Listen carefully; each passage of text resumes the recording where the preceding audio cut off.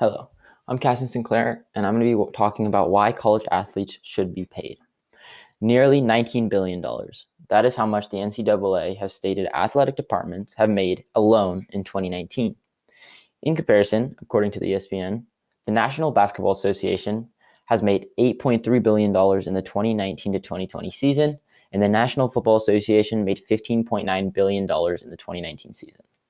This staggering amount of revenue that the NCAA is able to produce has raised many questions about the lacking monetary compensation they provide to their athletes. When comparing the fact that the average salary of the NBA player is $7 million via CNBC, it makes one wonder why the NCAA does not provide at least a fraction of this to their players at all. The NCAA is a nonprofit organization that overlooks collegiate athletics in order to ensure that they are run in a safe and sportsmanlike manner. The NCAA sees over the top schools in college sports such as UCLA, University of Oregon, Stanford, etc. The NCAA also runs one of the most viewed sport tournaments in the world, March Madness. March Madness is a 68-team single elimination tournament that contains the top college basketball programs in the United States. According to Statista, March Madness averaged 10.5 million viewers per game in 2019 and makes an average of $800 million every year. It is not a question that the NCAA is profiting off their athletes in all aspects, which raises the question once again, why aren't athletes paid? The question seems to ask repeatedly within the speech is one that is specific and may be misinterpreted as something else. It must be reinforced that I am not asking the college athletes to be compensated for their athletics, because most of them are compensated in certain ways. All NCAA athletes receive clothes, gear, etc. All things to help them further excel in their sports. When you begin to venture to the higher college prospects, you begin to see many athletes being provided with scholarships, housing, food, etc. Thus, bringing up the major counter-argument that most people state, college athletes do not have to be paid. They are provided necessary compensation through their education, housing, etc. It is no question that the $3.5 billion the NCAA allocates to scholarship yearly is worth something. Yet, scholarships are a dangerous compensation due to the fact they are only effective if received after the 4 years. Being a college athlete is a volatile and somewhat risky job. A great example comes from the prior NCAA athlete and now successful YouTuber, Dee Strang. Dee Strang was a kicker for the D1 football program at the University of Central Florida.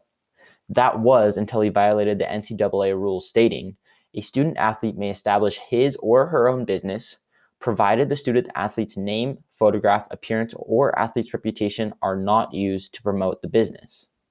This violation came via his YouTube channel, which documented much of himself and the football program. He was given a choice to stop using his YouTube channel or to continue, yet leave the program at UCF. Picking the latter, he was the first dropped from his full ride scholarship. Then UCF proceeded to kick him out of the athletic housing. In turn, his family was unable to afford the school without scholarships, meaning he was left with no school, no place to live, and he had to move all of his belongings within a week. In the end, he became a successful YouTuber, yet this example is able to show the power the NCAA holds over their athletes. Colleges have been known to accept athletes that are lower than the educational parameters that schools usually accept. These educational parameters include SAT scores, ACT scores, GPAs, etc. Along with this, college sports take up as much or more time than a full-time job.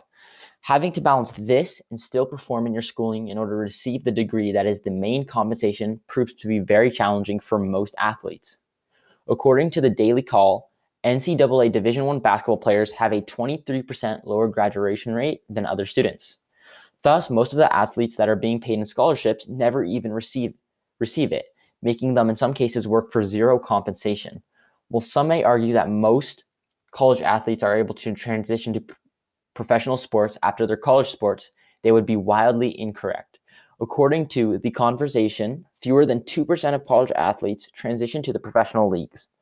It is apparent that the compensation many would argue that college athletes receive may not be as lucrative and as fair as one may thought. Taking into consideration the amount of college athletes that don't receive their degree, along with the large amount of money they make from their respective colleges, it does not only seem fair, it seems like a right to compensate them for their likeness. Most college athletes will never experience similar likeness and popularity as they do during their college careers. The least the NCAA could do is allow them to profit off their own likeness by being in advertisements and commercials.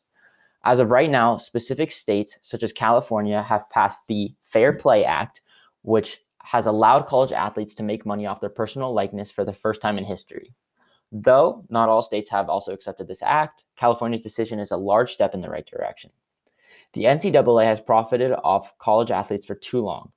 Thus, we are seeing new laws and regulations being put into place to allow this to no longer happen. A change for the better in regard to the athletes is on the horizon, a change that many believe should have happened a long time ago. Thank you.